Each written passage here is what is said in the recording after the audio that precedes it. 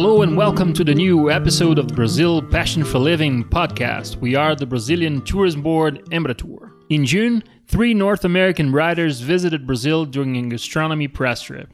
After arriving in São Paulo, they went to Salvador and then finally to Belém, at the doors to the Amazon forest. It's safe to say they had an adventure here, where they got to know a bit more about the diversity of this country, meet famous chefs, and discover some of our scents, colors, spice, and scenery. Last month, we talked about São Paulo with one of the guests during this trip, Nikki Ashtoff-Gray from Serious Eats. And today, we have another guest from that trip, Guilhermo Riveros, a senior video producer from CBS Interactive.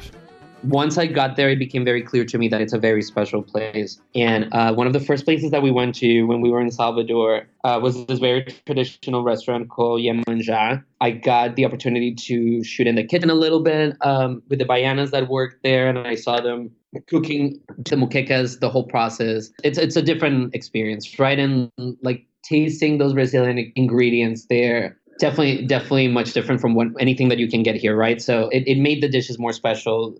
It also, seeing the table setup and the different side dishes and the things that work with each other. We met Fabricio Lemos, who I think was my favorite chef from my whole experience. We visited Mercado do Vermelho. It was very interesting because we were firsthand experiencing the chef, talking to people that he knows, providers, farmers, sellers, butchers, people that work in the market that know him. Or, he took us to specific places where he gets very, very specific ingredients. He had a very specific spot where he gets a dried shrimp. And he was talking about why these people have better quality ones and they know him and he has specific uses for them, for dishes in his restaurant. So that was very cool and that was very interesting. And one thing that I really liked as well is that in that market, you can really see the mix of, you have your store where you're buying produce or, just your vegetables and regular kitchen things. And next door, you have your religious type store where you can get your Orisha figurines,